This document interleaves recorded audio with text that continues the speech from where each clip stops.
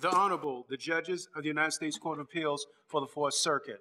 Oyez, oyez, oyez. All persons having a manner and form of business before the Honorable United States Court of Appeals for the Fourth Circuit, I admonish to draw nigh and give their attention. For the court is now sitting. God save the United States and its honorable court. Good morning. We'll hear from Mr. Zorno. Thank you, Your Honor. May it please the court, Mr. Wise. My name is David Zorno of Skadden Arps, and I represent Kenneth Ravenel. Of the 14 counts the government lodged against Mr. Ravenel and his co-defendants, 13 resulted in not guilty verdicts. Mr. Ravenel was acquitted on 6 of the 7 counts against him. But his lone conviction should be reversed. Because of instructional errors, Mr. Ravenel was prevented from having a jury decide the applicability of the statute of limitations as required by law.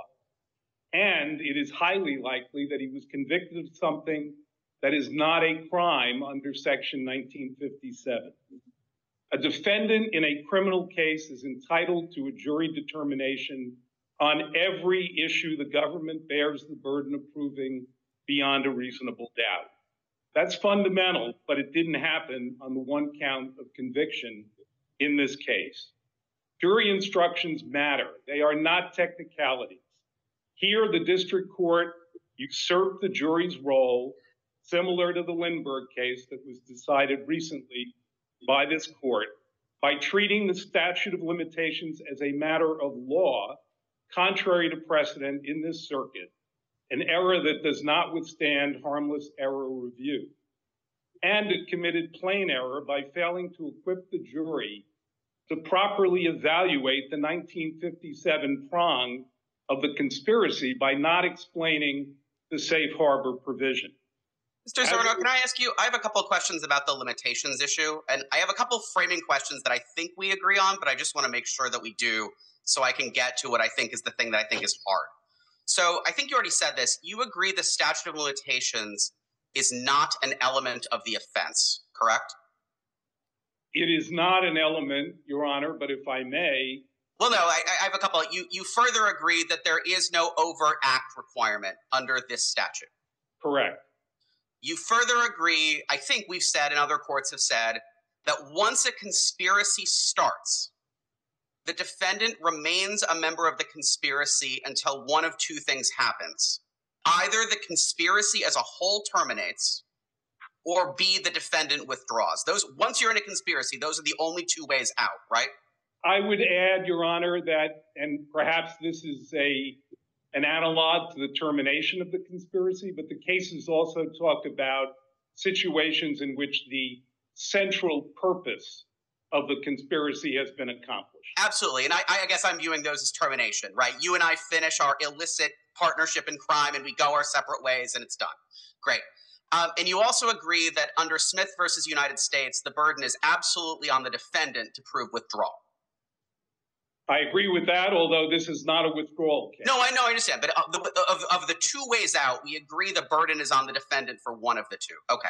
So then let me ask you about a case that's cited in the government's brief that I didn't see responded to in yours, and that is our 1986 decision in United States versus Walker, where this court said, quote, once a conspiracy is established, it is presumed to continue unless or until the defendant shows that it was terminated or he withdrew from it. I agree it doesn't overtly say the burden is on the defendant, but why doesn't the language the defendant shows suggest that the burden of proof with regard to whether the conspiracy ended is on the defendant, not the government? Because, Your Honor, that case predated Smith versus the United States, in which the Supreme Court says once the defendant raises the statute of limitations, the burden is on the government to prove it beyond a reasonable doubt. And United... Wait, so you said in the course of then holding that the defendant has to prove withdrawal, you think Smith, in the course of holding that the burden of proof on a different issue is on the defendant, abrogated our decision on that point? I would refer the court to the United medical case. I'm sorry, United States versus Portsmouth Paving.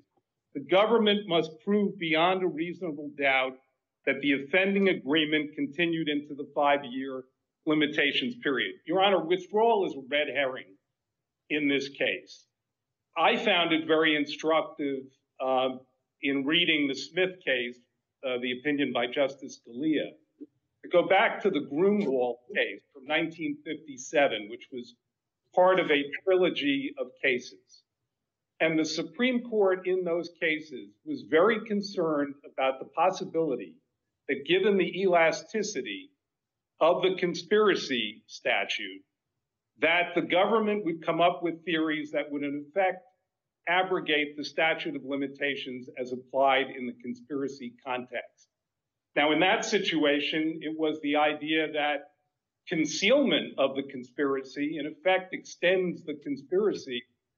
And the court found that that just eradicates, eviscerates the statute of limitations. And the court very wisely said the crucial question in determining whether the statute of limitations has run is the scope of the conspiratorial agreement. And in this case— So I have some questions about that, but I have one last thing on this threshold point of where the burden is. So let me just phrase for you what I think is my biggest concern about saying the government has to prove the conspiracy didn't end. So imagine that the government has the burden of proving beyond a reasonable doubt that the conspiracy wasn't over. I don't understand how the government is going to do that except by having to provide evidence of an overt act, which seems a little strange to me given that under this statute, the government is never required to. So I guess I'd just like you to address my concern that this suggests that the defendant can just assert the conspiracy was over. And by doing that, he imposes a burden on the government that the government does not have, which is the burden to show an overt act in furtherance of the conspiracy. Whether or not it's an overt act conspiracy, Your Honor, and I would argue that the need for the government and the court to police the statute of limitations is even greater in a non-overt act conspiracy, because when you have overt acts, they're discrete and they're identifiable. But no matter what kind of conspiracy it is, there's no question that the government has the burden to show that it continued. But okay, well, I'm just asking a very basic question. How could the government show that a conspiracy continued into the limitations period without showing an overt act? What's the other option they have? It has to show. There's no question they have to show that it continued. That's the clear law. They can show it through conduct that continued into the limitations period. That's what Mr. Wise has done in his brief. The problem is it's not for Mr. Wise to make that decision. It's for the jury to make that decision once the issue is raised. Well, what is the jury issue? I mean, you've got the government here. It's a non-overt act conspiracy. But the government actually points to several overt acts, which are the payments made in connection with the Byrd conspiracy to Phoenix Towing Service, and the fact that the representation with respect to the Harris conspiracy was not terminated until well into the limitations period, November 2014. So the thing that concerned me was it's a non-overt act conspiracy, which I think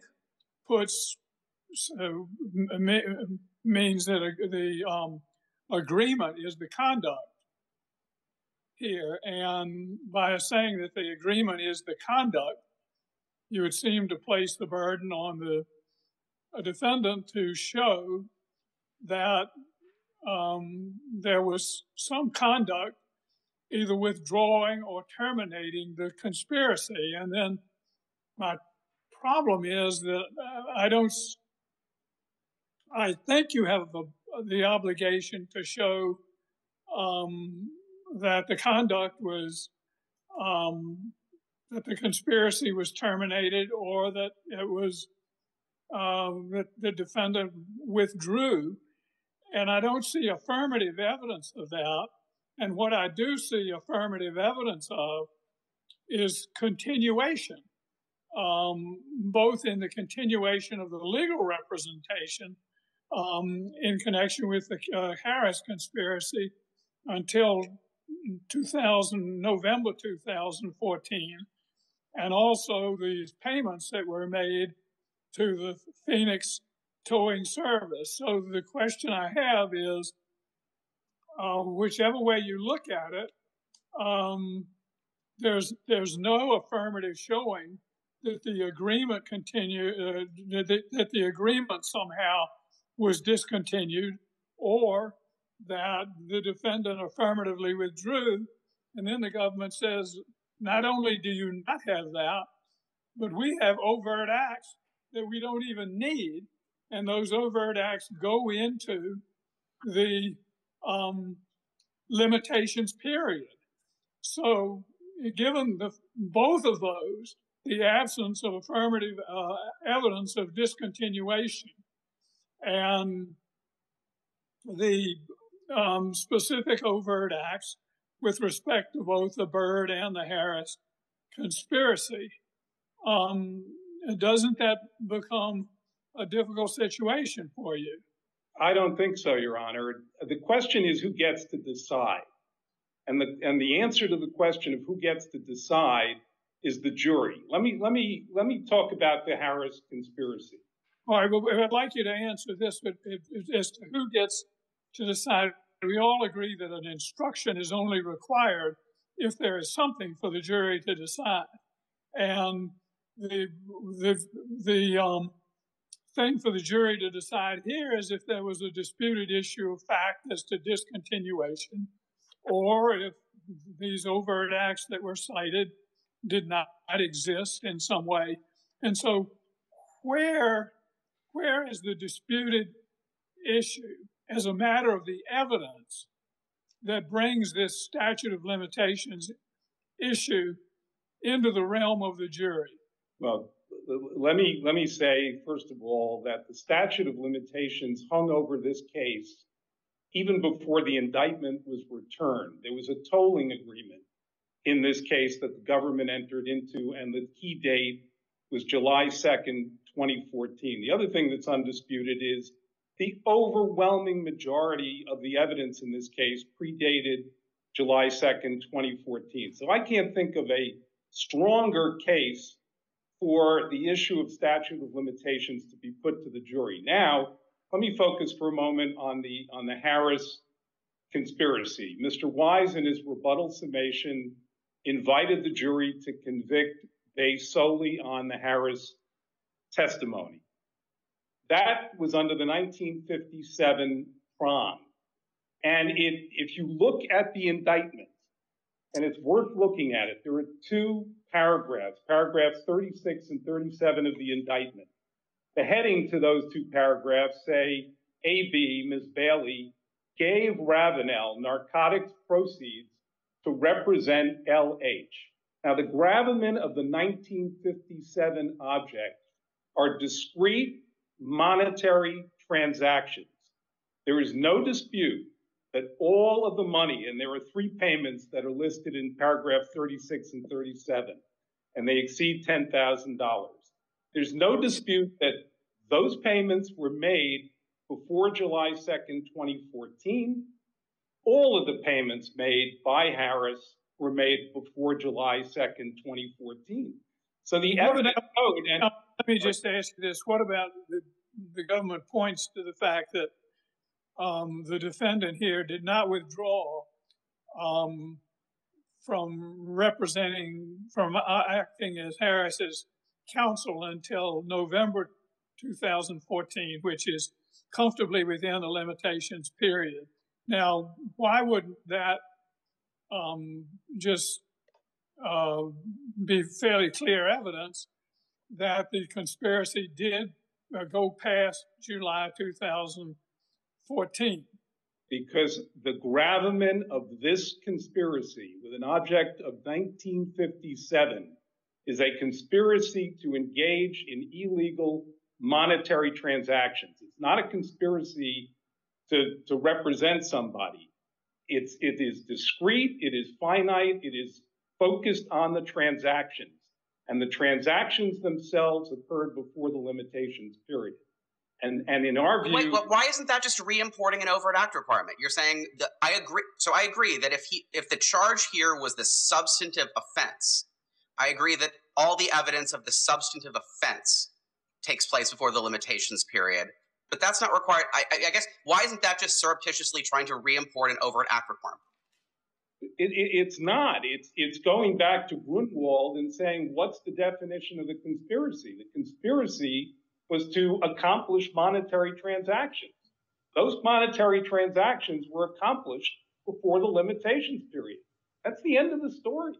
And there should have been a debate between trial counsel for Mr. Ravenel and Mr. Wise at the trial in the closing arguments about, whether the fact that he didn't withdraw from representation until, later, whether that meant that the conspiracy continued. And Mr. Ravenel could have argued, no, this conspiracy ended when those transactions took place.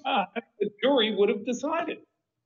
That's what should have— Why would it be just with respect to monetary transactions? It was a general conspiracy to money launder, and within the money laundering could be monetary transactions or concealment or whatever.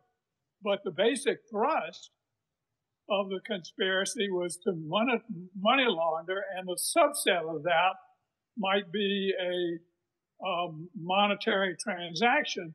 But I think you're redefining in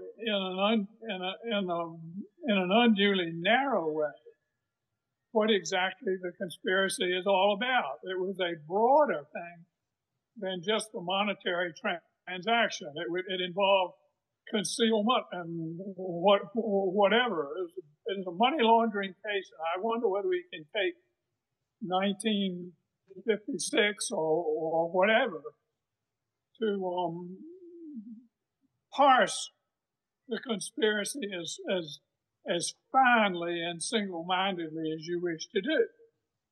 Once Mr. Wise focused the jury on the Harris testimony and he invoked the $10,000 payment, and that part of the conspiracy, it was restricted to Section 1957.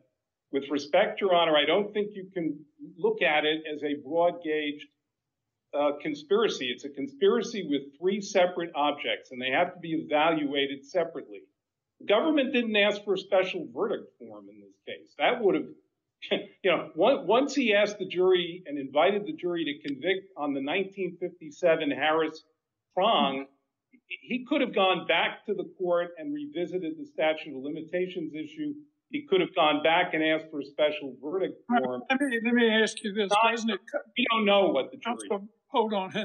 Doesn't it cut against your view that monetary transactions are not an element under 1957? No, Your Honor. 1956H is the conspiracy statute. 1957 is one of the objects of the conspiracy. The court was required not only to instruct the jury about the elements of conspiracy, but in order for them to intelligently consider the evidence in the case, to instruct them on the elements of each prong of the conspiracy. And indeed, the court did that.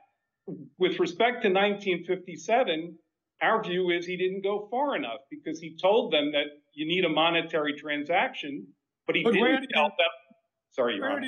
Where do you think that monetary transaction is an element of 1956H? And if it's not an element, that sort of cuts against your view of trying to parse and parse this whole count in a very narrow way. I disagree, Your Honor. I think that to say that it would have been sufficient, and this is not what the judge did here, but that it would have been sufficient simply to tell the judge that the elements were of 1956H without explaining to them what the objects mean would have left this jury, at sea. And frankly, we think they ended up at sea. But you didn't ask for that. You agreed with the instructions. Well, I want to be very careful here. Mr. Wise says there was an affirmative agreement. There was no affirmative agreement. Trial counsel for Mr. Ravenel candidly says in his reply brief that this was inadvertent. He made a mistake. There was no agreement here. This is not invited error.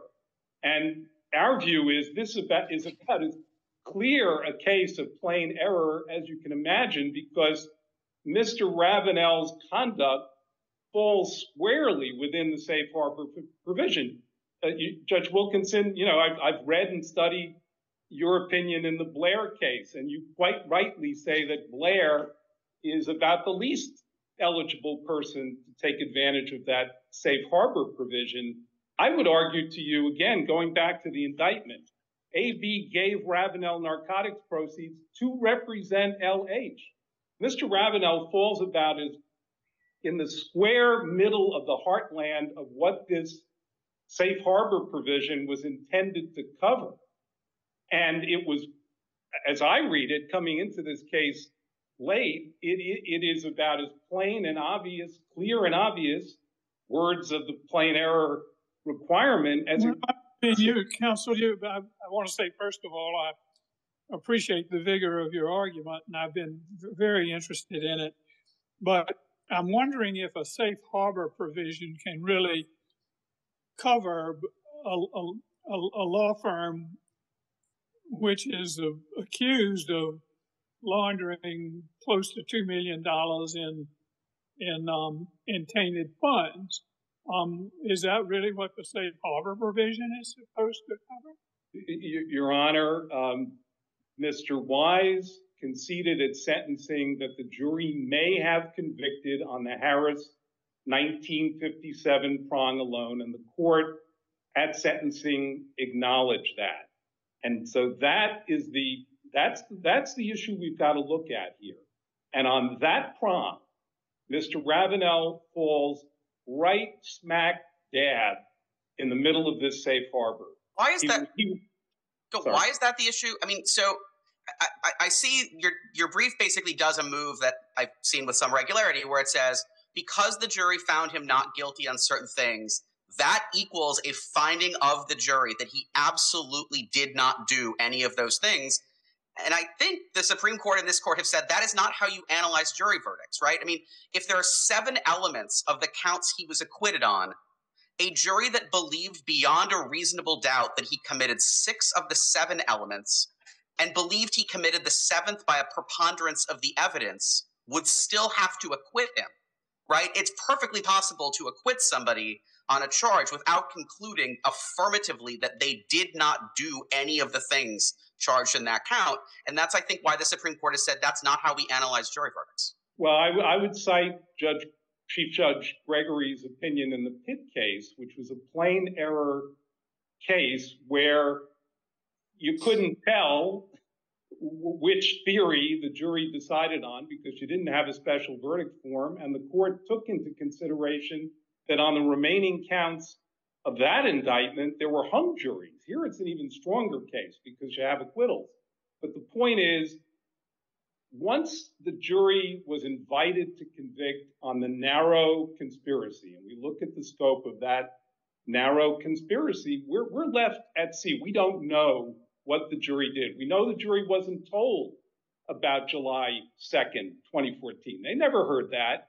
The only instruction they got on dates in this case was the variance on dates that basically said, I should draw your attention to the fact that it doesn't matter. It does not matter if the indictment charges that a specific act occurred on or about a certain date.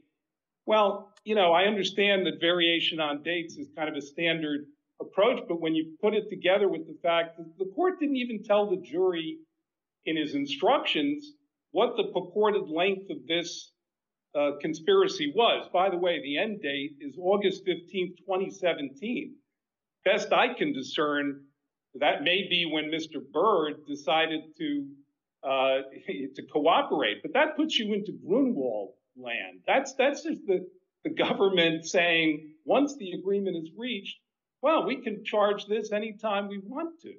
And that's just, I would respectfully say, Judge Heitens, that is not the jurisprudence. And under Yates, and we've made the Yates argument, you can't tell in this case. And Yates was a statute of limitations case. On safe harbor, Justice Scalia in the Griffin case, Mr. Wise says Griffin, in effect, forecloses the argument. There's a very, very incisive statement by Justice Scalia at the end of that opinion about what juries are good at and what they're not good at. They're not good at figuring out in a void statute of limitations and statutory interpretation. They are good at finding facts. This jury was not equipped to do the job on this count that they needed to do. This count, the way it was framed for the jury in the rebuttal summation, was that they may have gone off on a narrow theory here. And by the way, conscious avoidance charge just compounded the problem here. This is the only count where you had conscious avoidance. So the jury, in the absence of the safe harbor instruction, is left to convict Mr. Ravenel if they found that he was willfully blind to the fact that this was drug money. That's what the safe harbor is all about. Of course, a criminal defense lawyer is not supposed to be in the position of being criminally prosecuted for being retained. And there's no question here. Mr. Harris retained Mr. Ravenel. He had been indicted on a federal narcotics case.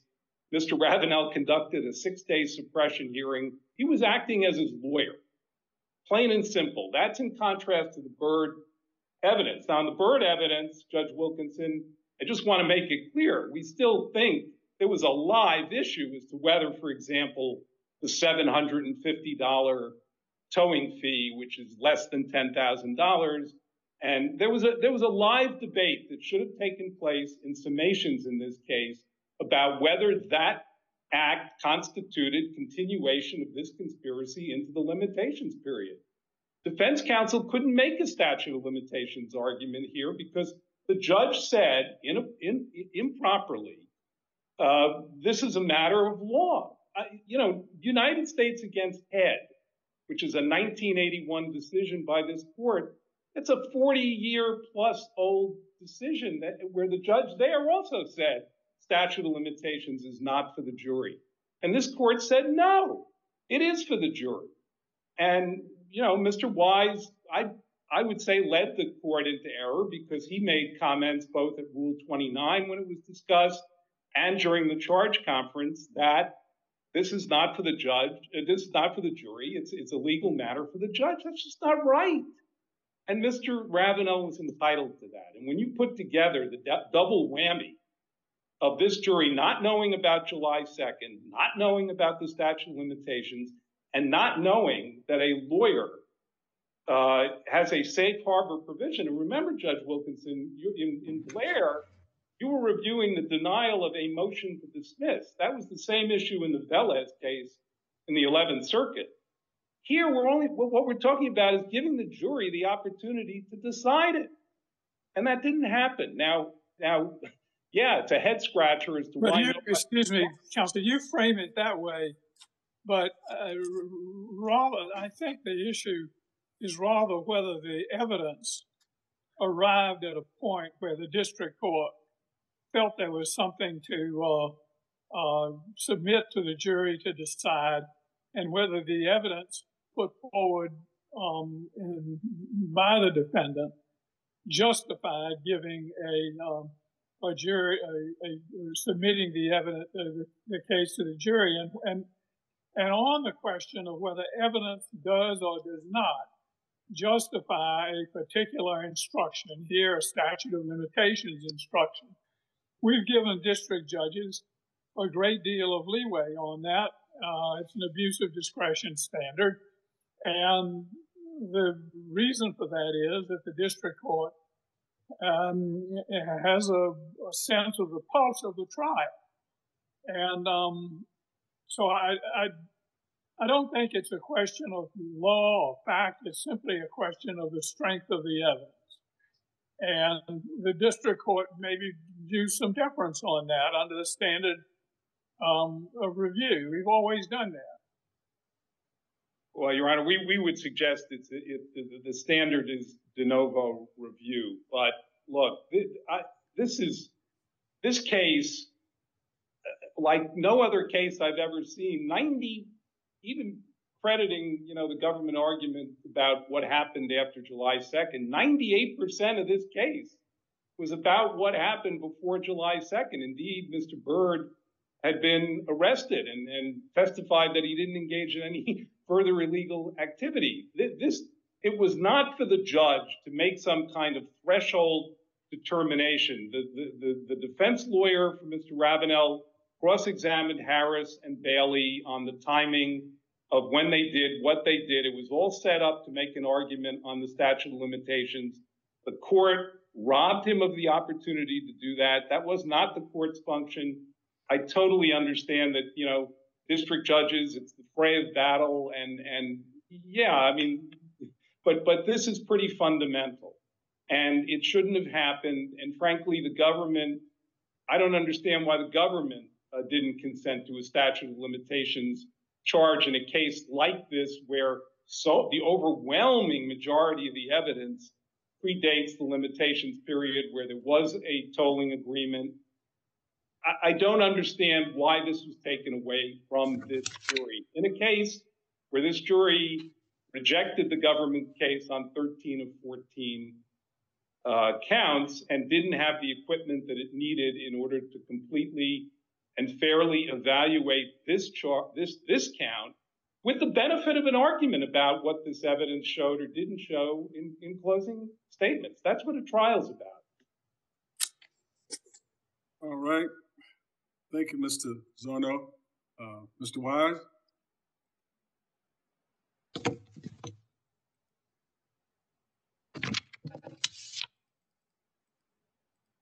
Thank you, Your Honor. May it please the court, Leo Wise on behalf of the United States. A jury convicted Kenneth Ravenel of laundering millions of dollars in drug money for his clients through his law firm's attorney trust account. This court should affirm.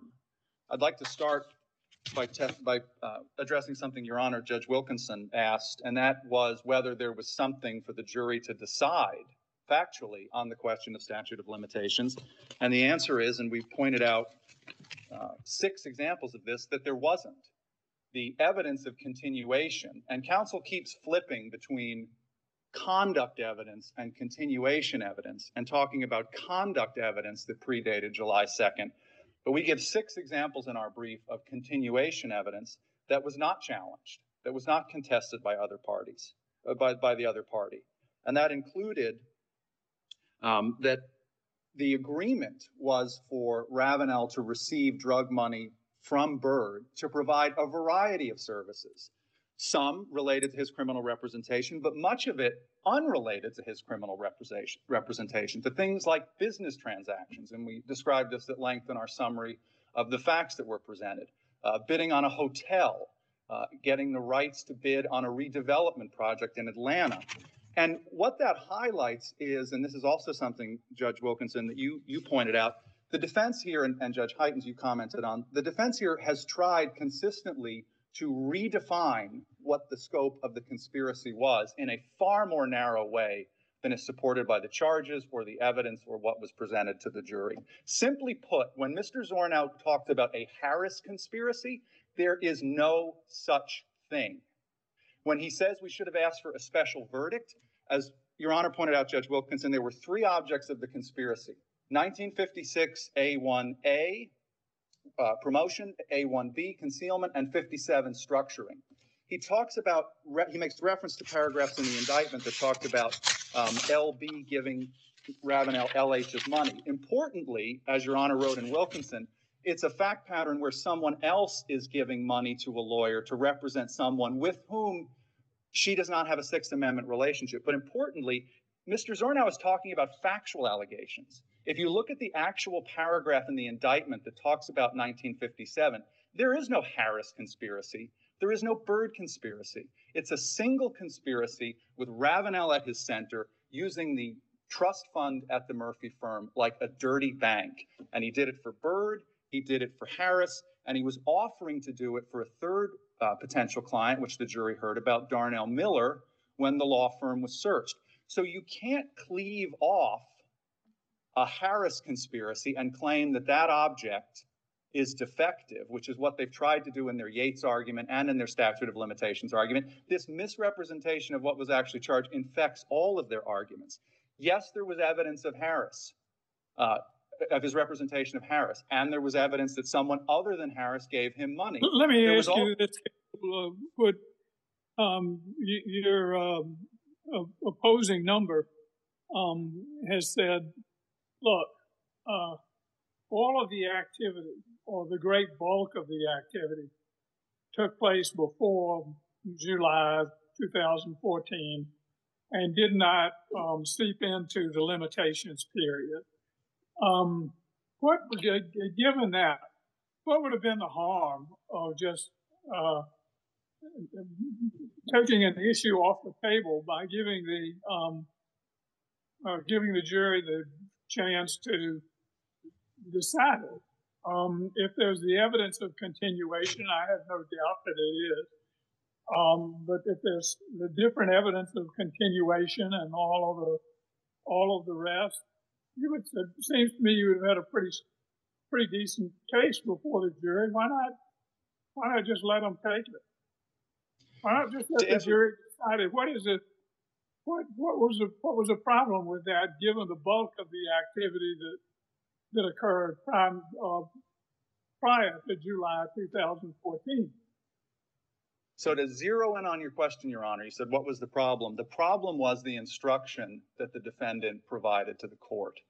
And this court in Smith talks about when statute of limitations is properly raised, then the government has to prove beyond a reasonable doubt that the conspiracy continued. But the important concept here is when it's properly raised. Here, in the original submission of jury instructions that both parties submitted, and Mr. Zornow is incorrect, and we cite this in our supplemental appendix. The defense actually submitted a set of instructions, including elements for 1957 that did not include the safe harbor. I'll address that later. But in that submission, there was no statute of limitations instruction. Instead, right before the jury was to be charged, they produced this incorrect instruction, which said the jury had to find first it said they had to find an overt act by a preponderance of the evidence, which of course was wrong on two fronts. And so at the 11th hour, as what happens in trials, and this is why, to Your Honor's point, Judge Wilkinson, trial judges are given discretion on this. At the 11th hour, we're standing in the courtroom confronted with something that is clearly incorrect. And at no point did the defense tender something that was correct. And they did a couple things in their brief here that were inaccurate. The final. Can I just ask you before you say that, what in the government's view would have been a legally correct instruction about the statute of limitations?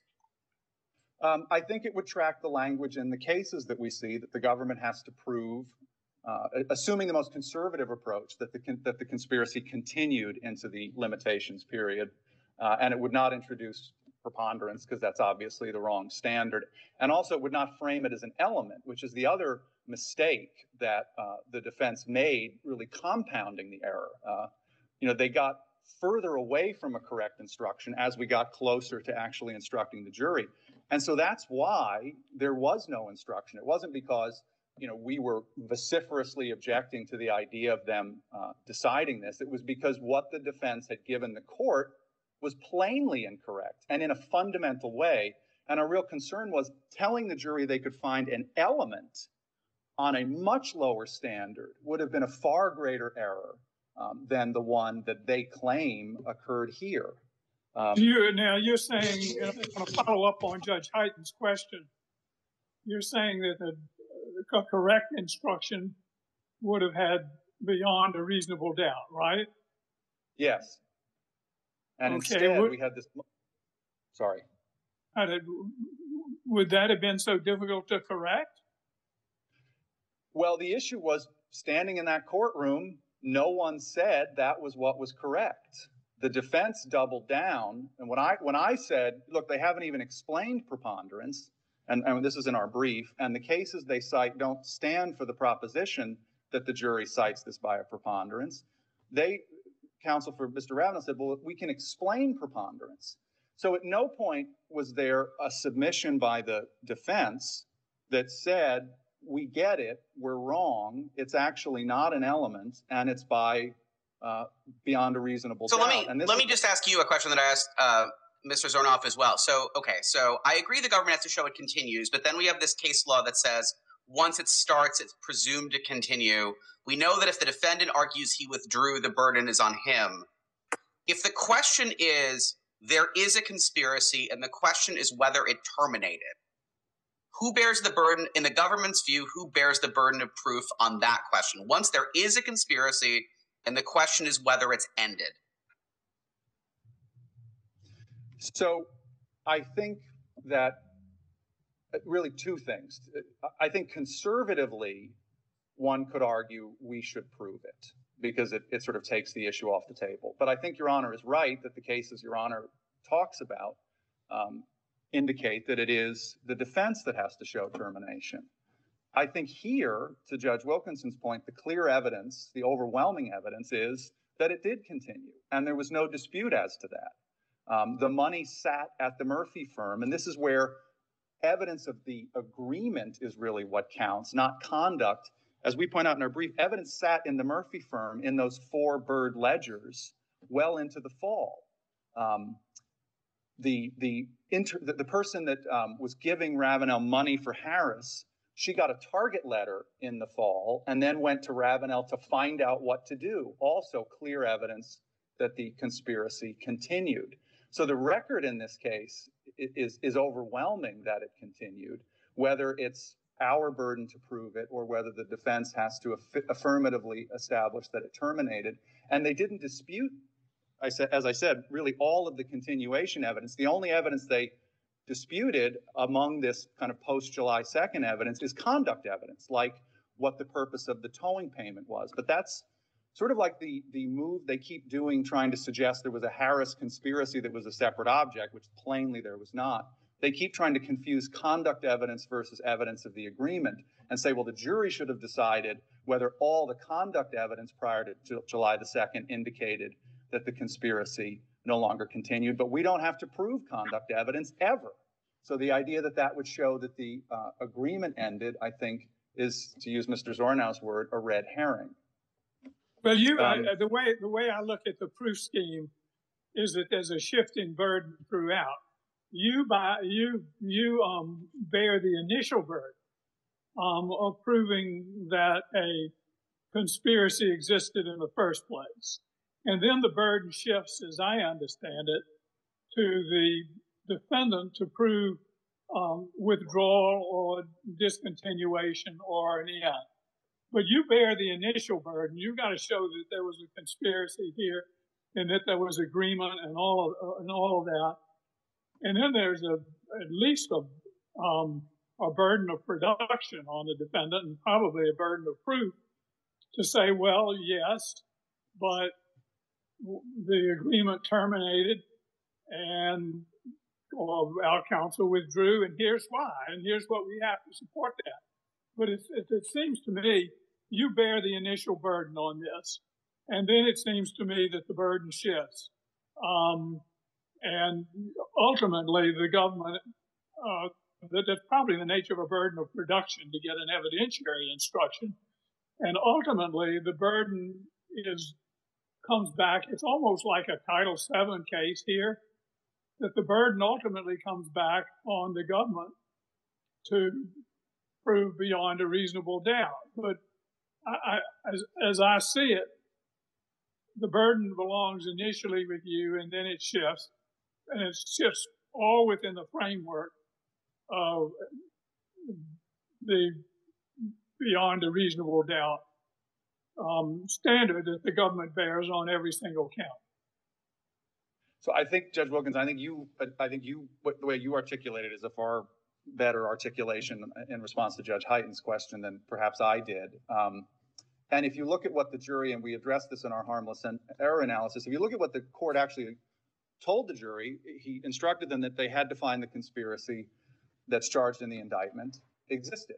And he gave them the indictment, and the indictment alleges that there was a conspiracy from August of 2009 to August of 2017. So, of course, that encompasses the period covered by the statute of limitations, and even goes far beyond it. And I think you're right. I think if properly raised, based on an appropriate factual predicate, which I think, as Your Honor zeroed in on, wasn't presented, and I think based on a correct legal instruction, then the affirmative defense of a statute of limitation could be raised. But I think, to your point, the distinction between continuation and termination is different. I think the jury was instructed they had to find the existence of the conspiracy in this period, as indicated in the indictment, and there was overwhelming evidence of that. And I think at the 11th hour, and the other thing the defense does here is they try to say, well, the court said as a matter of law, there shouldn't be, statute of limitations are decided. And that's really not an accurate summary or statement of what was decided.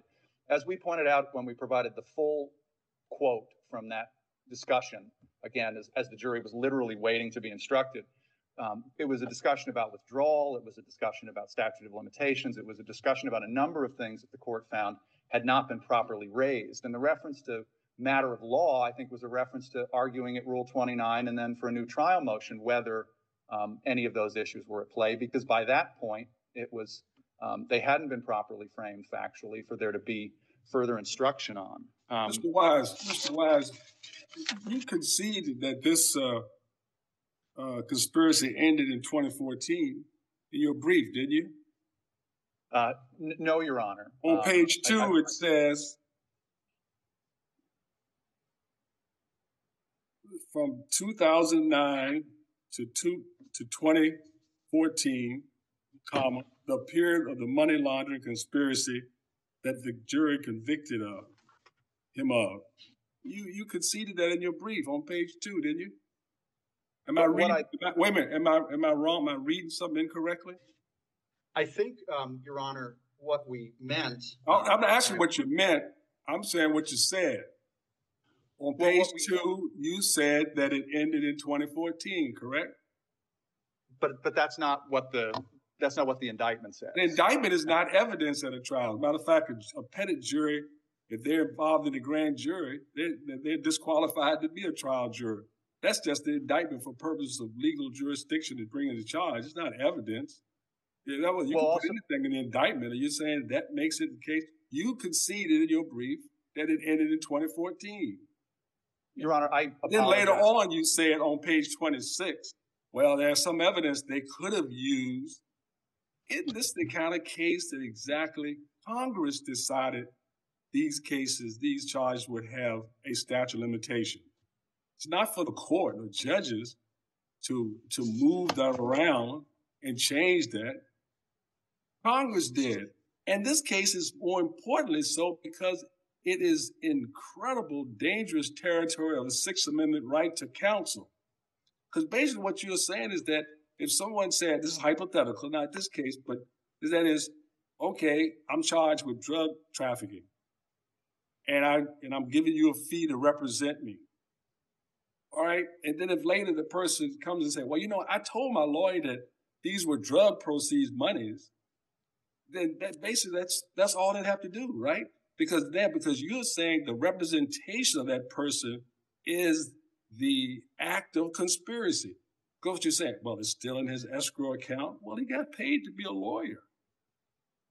I mean, and then you say there was no instruction as to safe harbor. And then as Judge Hyten rightly put you through the scenario, Mr. Zorno through the question of when does it end, who has to prove what? If you had no evidence of anything happening after 2013, you would say the presumption would be that it still continued, notwithstanding any evidence at all, right? Because you'd say, well, it continues, it's presumed to continue, and they didn't say it stopped and didn't withdraw. Would that be your argument? No, Your Honor, because I think there was overwhelming evidence that it continued. And if I may, just to address, what's the overwhelming evidence that what in 2014 that stopped it then, since you conceded that in your brief? And I used to, normally in the Fourth Circuit, we talk about it, put it in your brief. You can't come here and argue differently. But anyway, So, what made you say that it ended 2014 in your brief? So looking at the sentence you're pointing out to, Your Honor, you have to look at the sentence before that. We didn't concede that the money laundering conspiracy ended in 2014. The sentence before that says that he represented him as his counsel back in the 1990s. That helps you? What the sentence before references is the period of representation, which ended in 2014. But that's the problem. He's a lawyer. He's supposed to represent people. That's the problem with the case here. You're taking a Sixth Amendment, one of the most precious rights that we have in our criminal justice system is to have independent counsel. Independent counsel. And then you're taking, well, you represented him back in 1990. What is the jury to do with that? That's why in a case like this, you almost have to explain what a statute of limitations is, what a safe harbor is. Because otherwise the jury said, well, you know, he was his lawyer. He was still, well, you're a counsel of record. I mean, when I used to practice law, you can't just pull out. A court has to allow that. For example, all that's entwined with representing somebody. And now you railed against a statute of limitations, not rail, I should say. You objected to the statute of limitations instruction, and the court gave a reason that I really don't understand. Was too late in the day. I thought instructions always came at the end. And they asked for a bill of particulars that would have given some particularity. That was denied in this case. Your Honor, if I can just return to this, the concession. I want you to return to my question that you have not answered yet. What made you say that it ended in 2014? So that's not what we said. We said wait a minute. You didn't say what I just read? No, because you have to explain why you said that. The rest of the sentence, the full sentence is from 2009 to 2014, the period of the money laundering conspiracy that the jury convicted Ravenel of. Byrd sold thousands of pounds of marijuana, generating millions of dollars in cash. That period, 2019 to 2014, is when Byrd was selling the drugs and pushing the money through the firm. It's in the 2009 to 2017 period of the conspiracy is inclusive. But how do you read out of? I mean, I know you're a good counsel, Mr. Wise, but how do you read out the parenthetical parts at 2009, 2014, comma, the period of the money laundering conspiracy that the jury convicted him of, comma. I mean, so you read that out and then to say, well, we're really talking about I'm selling $1 million of marijuana. I mean, I know that's what occurred in that period. Interpretation is tough, but my goodness, that's plain English. Well, that's what that period is within the period of the conspiracy and it's relevant because that's when the money was moving through the firm. I'm not questioning that part of it. Okay, so it is, but you said that it ended in 2014. I don't know why you're so hard pressed to deny what you said. I don't think that's what we said, respectfully, Your Honor. Wait a minute. We're gonna get this straight. You're saying you didn't say that it ended in 2014? That's right. Okay. Well, what part of English don't I understand in that sentence? So again, that period, which is within the period the jury found, is a reference to when the money was moving through the Murphy firm. It did, and when Byrd was selling drugs. Byrd was incarcerated in 2014, and at that point stopped selling, as we say, thousands of pounds of marijuana, generating millions of dollars in cash.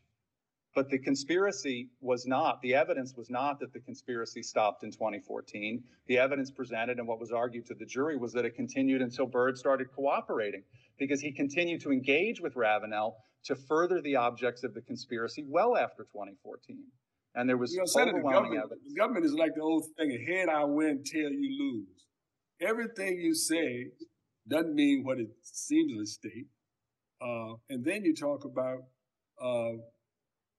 you're saying that it's a matter of law as to what the statute of limitation. It's not a question of whether or not evidence may have been sufficient to a jury to find it. The question is whether or not the jury should have been instructed as to what this meant in terms of what Congress meant as a limitation of statute of limitations. I mean, how do you get a fair trial and they're not even instructed that that even exists? Based on this trial, as long as he was counsel, he could have been counsel for, the money could have stayed in his escrow account. You're using that for 20 years. This conspiracy still continued because he still had some money left in the escrow account. That's the way the case was framed, and you argued it here today. That's one of the things you tell us. We know it, the conspiracy continued because there was still some money in the escrow account. And that's all entwined with representing someone. And it wasn't that's the problem. I think this is a very dangerous case for particularly any counsel, because basically somebody says, okay, I told them that was the money for it. And for example, what was the blind avoidance? What's the willful avoidance here in this case that you put on? I thought everything you said was deliberate, intentional. Sure. Oh boy, what's the purpose of how did that? And this is the only count you gave that instruction on. This is the only one they convicted on. What was the purpose of putting that in here based on the evidence? So the conscious avoidance was that Ravenel instructed Byrd that not a penny, and this is what was proven to the jury, not a penny of money should ever come from Byrd. It always had to come from third parties so that Ravenel could claim he didn't know the source of the money. And during the charge conference, defense... That's not willful avoidance. That's still alleging that he deliberately was instructing how to hide or at least conceal the conspiracy. He says, I don't want to know. They say, listen, I'm leaving the room. I don't know anything about anything. I don't want to hear that. That's nothing you put on was about blindness or avoidance. That's exactly what he did by saying, I don't want to know where this money's coming from. It has to come from someone else than you. I thought you said he told him. He said, I don't want a penny. He said, I don't want a penny from you. And he never got a penny from him. And in the charge conference, we pointed out the transaction. Counsel, didn't your case say that Mr. Byrd told him what the source was and what the whole purpose was? As a matter of fact, you said the counsel started the whole thing. I can tell you how you can make money on marijuana. Isn't that your case? So this court isn't that your case? Are you going to avoid my question? It's both. It's both. And this court has said where there's both conscious avoidance and actual knowledge, a conscious avoidance instruction is clear, and that's Vincent, and that's Abbas. And at the charge conference, what we pointed out, this Okulu transaction, this crazy, I mean, you talk about a legitimate lawyer, this crazy transaction of cash going to Jamaica, moving through a Jamaican law firm to a New York real estate dealer to a Ugandan diplomat that Mr. Ravenel had never met and never knew, and then went back to him. And in the charge conference, this is what Mr. Ravenel's counsel said about that Okulu transaction. He said, the evidence is that nobody testified that Mr. Ravenel knew anything about Okulu. He testified Okulu, he didn't know Mr. Ravenel. Mr. Byrd testified that he didn't know Mr. Okulu and didn't know anything about this. There's no affirmative evidence that Ken Ravenel had anything to do with that. That's about as clear an example of conscious avoidance as I can think of. He didn't want to know. He knew that when money came from Mr. Okulu, who he'd never met, he was going to take it, but he didn't want to know how it got to him, and that's conscious avoidance. To your point about representation, 3 of the 4 Byrd ledgers had nothing to do with representing him. 3 of the 4 were the business ledger, the Overtown Reborn, which was a redevelopment of a neighborhood in Atlanta, and the hotel ledger. So this case isn't about representation exclusively. It's about all the other stuff that Ken Ravenel did for Mr. Byrd that had nothing to do with representing him. In fact, the representational part is really the tail end of it. Byrd was arrested in 2014. So much of the conduct occurred long before that, and it was about 1.8 million moved into this firm, 1.2 million sloshed back out, and it went to consultants and other business ventures and other lawyers in civil practice handling transactions.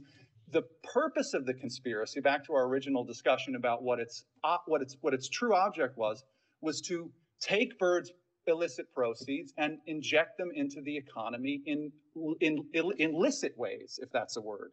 through things like hotels and things like entertainment businesses. Very little Again, of this case. but Mr. Wise, you're sliding into the evidence of the conspiracy and moving away from the statute of limitations. That's the question.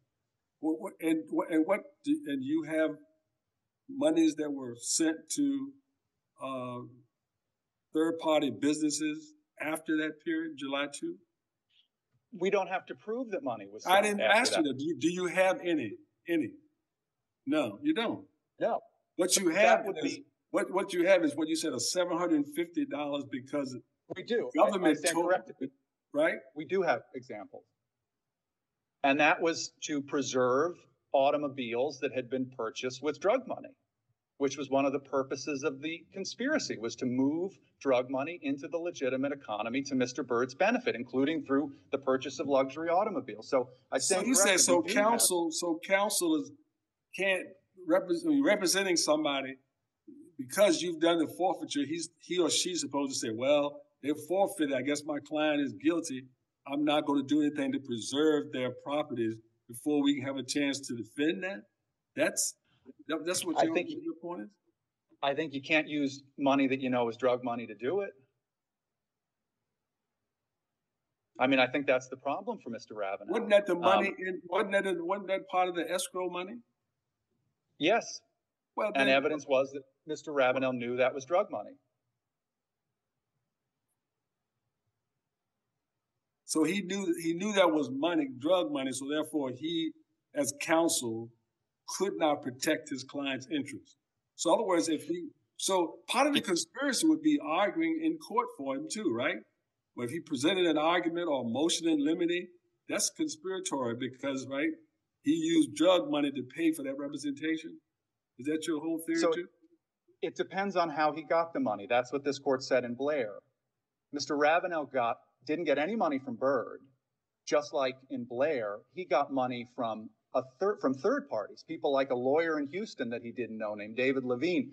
And also, importantly, just like in Blair, Mr. Ravenel gave drug money to other lawyers to represent people he didn't represent. And we described this in our brief at the factual statement. Mr. Byrd's brothers were arrested, and Mr. Ravenel paid their lawyers with Mr. Byrd's drug money and then concealed the source of it by claiming it came from someone named Rupert Castle, who was the father of another client of Mr. Ravenel's. That's exactly what this court said in Blair the safe harbor didn't cover. And that was undisputed as well. So this case falls squarely within the limitations on the safe harbor that Blair articulated. And that is, in a word, you can't use somebody else's drug money to pay for representation. That's not what the Sixth Amendment covers, because the Sixth Amendment talks about an individual right to counsel. Joseph and Harold Byrd had no Sixth Amendment relationship with Kenneth Ravenel. They had their own lawyers here in town. But Mr. Ravenel took Mr. Byrd's drug money and paid those lawyers and concealed from those lawyers that it was even coming from Mr. Byrd. And that is clearly outside the safe harbor, and that's why we didn't ask for the instruction. I mean, it's so the defense says it was inadvertent. Somehow they say it was inadvertent that we didn't ask for it. We knew full well about 1957, and I think it's preposterous to suggest that they didn't. That all of these experienced lawyers representing a criminal defense attorney charged with money laundering, charged with 1957 money laundering as an object of the conspiracy, suddenly discovered after the trial that in 1957 there's a safe harbor provision. Sort of a dim light bulb went off one day back at the firm. It's preposterous. That's why it's clear that this was invited error. They submitted a set of jury instructions that we had put together what the elements of the offense were, and this is in the supplemental appendix. They redlined it, added all kinds of changes, but they agreed that the elements of 1956H did not include the safe harbor. And this is exactly what the court... Wise, it seems like the problem in this case is, and there's no question you have a lot of evidence, obviously, in terms of the conspiracy and all those things, but the question becomes, how do you take away from the jury the question of statute of limitations? We concede there is a statute of limitations. And even if there was a presumption that it continues, you would have gotten that instruction, I suppose, that well, it's presumed to continue, but still the jury has to be able to make that decision. It's not as a matter of law, as it seemed like the court was saying that, well, it's too late in the day. It hadn't been framed that way. And then the question of whether or not to withdraw. I mean, that's what instructions are. That's the work of what we do here. But to say that the jury they had no clue there was even a statute of limitations. And how could anybody see? You can debate what burden it is and whether it shifts, but how is it debatable that the jury has to be instructed as to being able to somehow carry out what Congress put in as a limitation on the crime? And the fault for that is... It seems to me that's so difficult. I mean, it's a question that Judge Wilkinson asked you. Why wouldn't you do that? Why shouldn't it be an instruction in that regard? You said it's overwhelming evidence.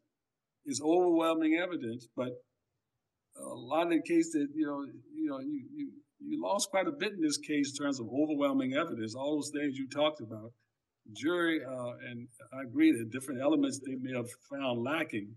But pretty much was your whole thing was there was a conspiracy here, and this is the only one that you didn't prevailed on, and that with the question with not having statute of limitations and all these other things. So it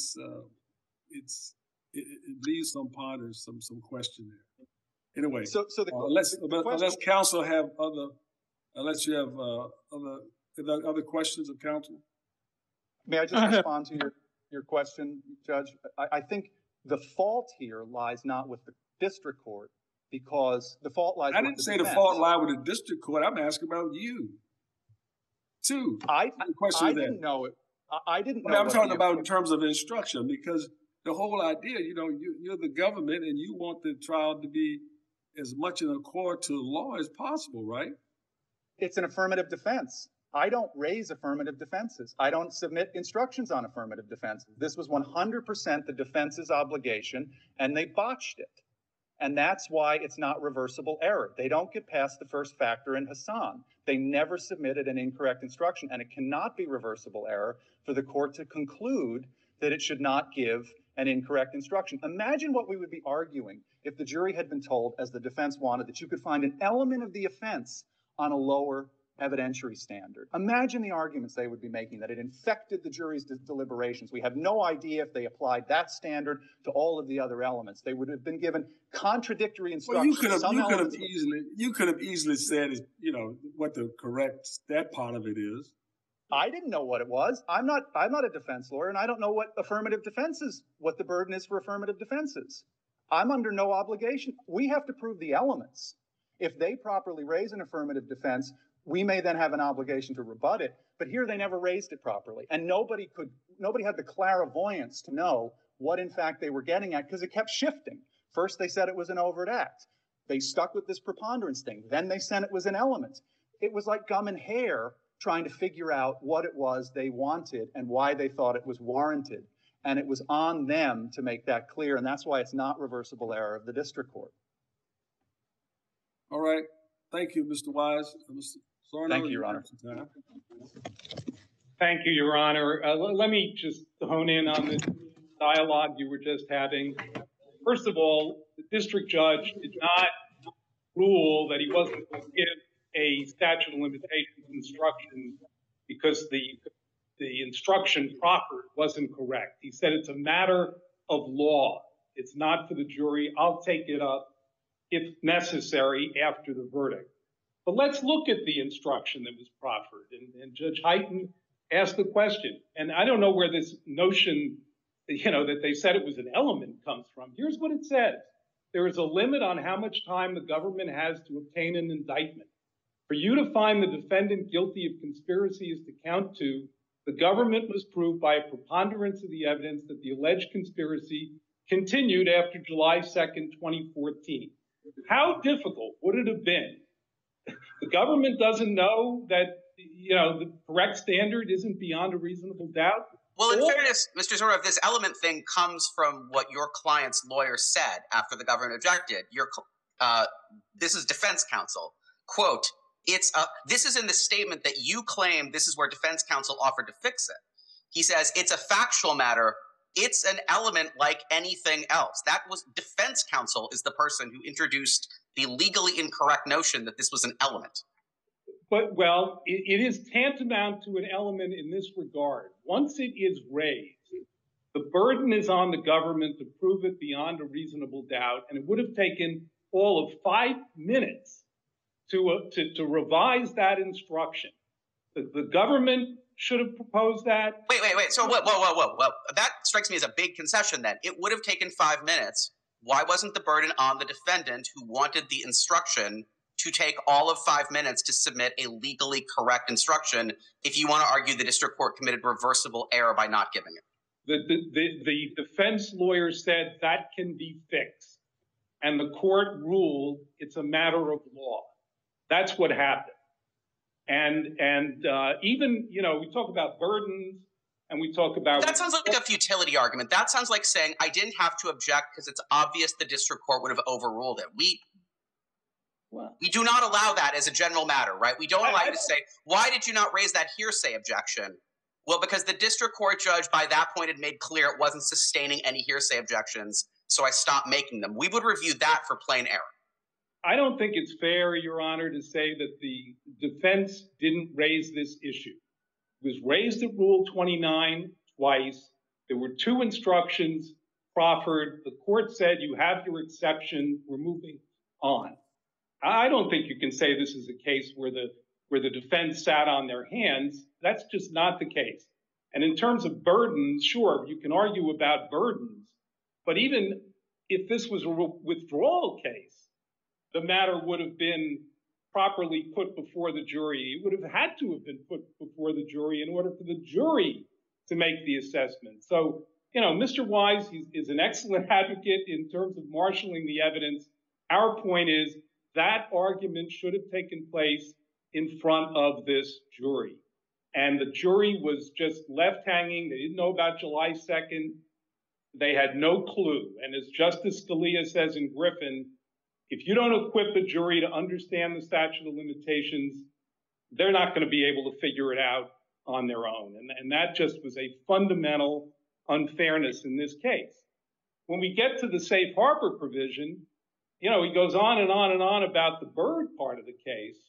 But what about the Harris part of the case? What about the part of the case where in his rebuttal summation, when he was responding to defense counsel's argument that if you disbelieve Byrd, you've got to return a not guilty verdict on every count, his answer was you don't have to rely on Byrd. You can rely alone on Harris. And once he did that, and this is something he conceded at sentencing, that is that the jury could have convicted on that basis alone. And the judge acknowledged that. And if you look at that set of allegations and that evidence, that is what falls squarely within the safe harbor. The money was paid in order to retain. The notion that it was paid indirectly, and that somehow brings it into Judge Wilkinson's opinion in Blair, is nonsense. The man was sitting in prison. He asked his girlfriend to go out and collect funds that were owed to Mr. Harris and to pay them to Mr. Ravenel to retain him in this case. Plain and simple. That's it. And that money was paid before July 2nd, 2014. If that isn't right smack dab in the heart of the safe harbor, I don't know what possibly could be. I see that the clock is red, so I don't want to overstay the welcome of the court, unless you'd like me to continue. All right, Mr. Zorno. Thank you very much, Mr. Wise, as well. Thank you for your arguments. We're virtual and can't come down and shake your hand as we do in the Fourth Circuit, but know very much we appreciate your arguments in the case, and we wish you well and hope that you will stay safe. With that, thank you very much. You're welcome. Thank you, Your Honor. You're welcome. We ask the clerk to adjourn the court, sine die. This honorable court stands adjourned, sine die. God save the United States and this honorable court.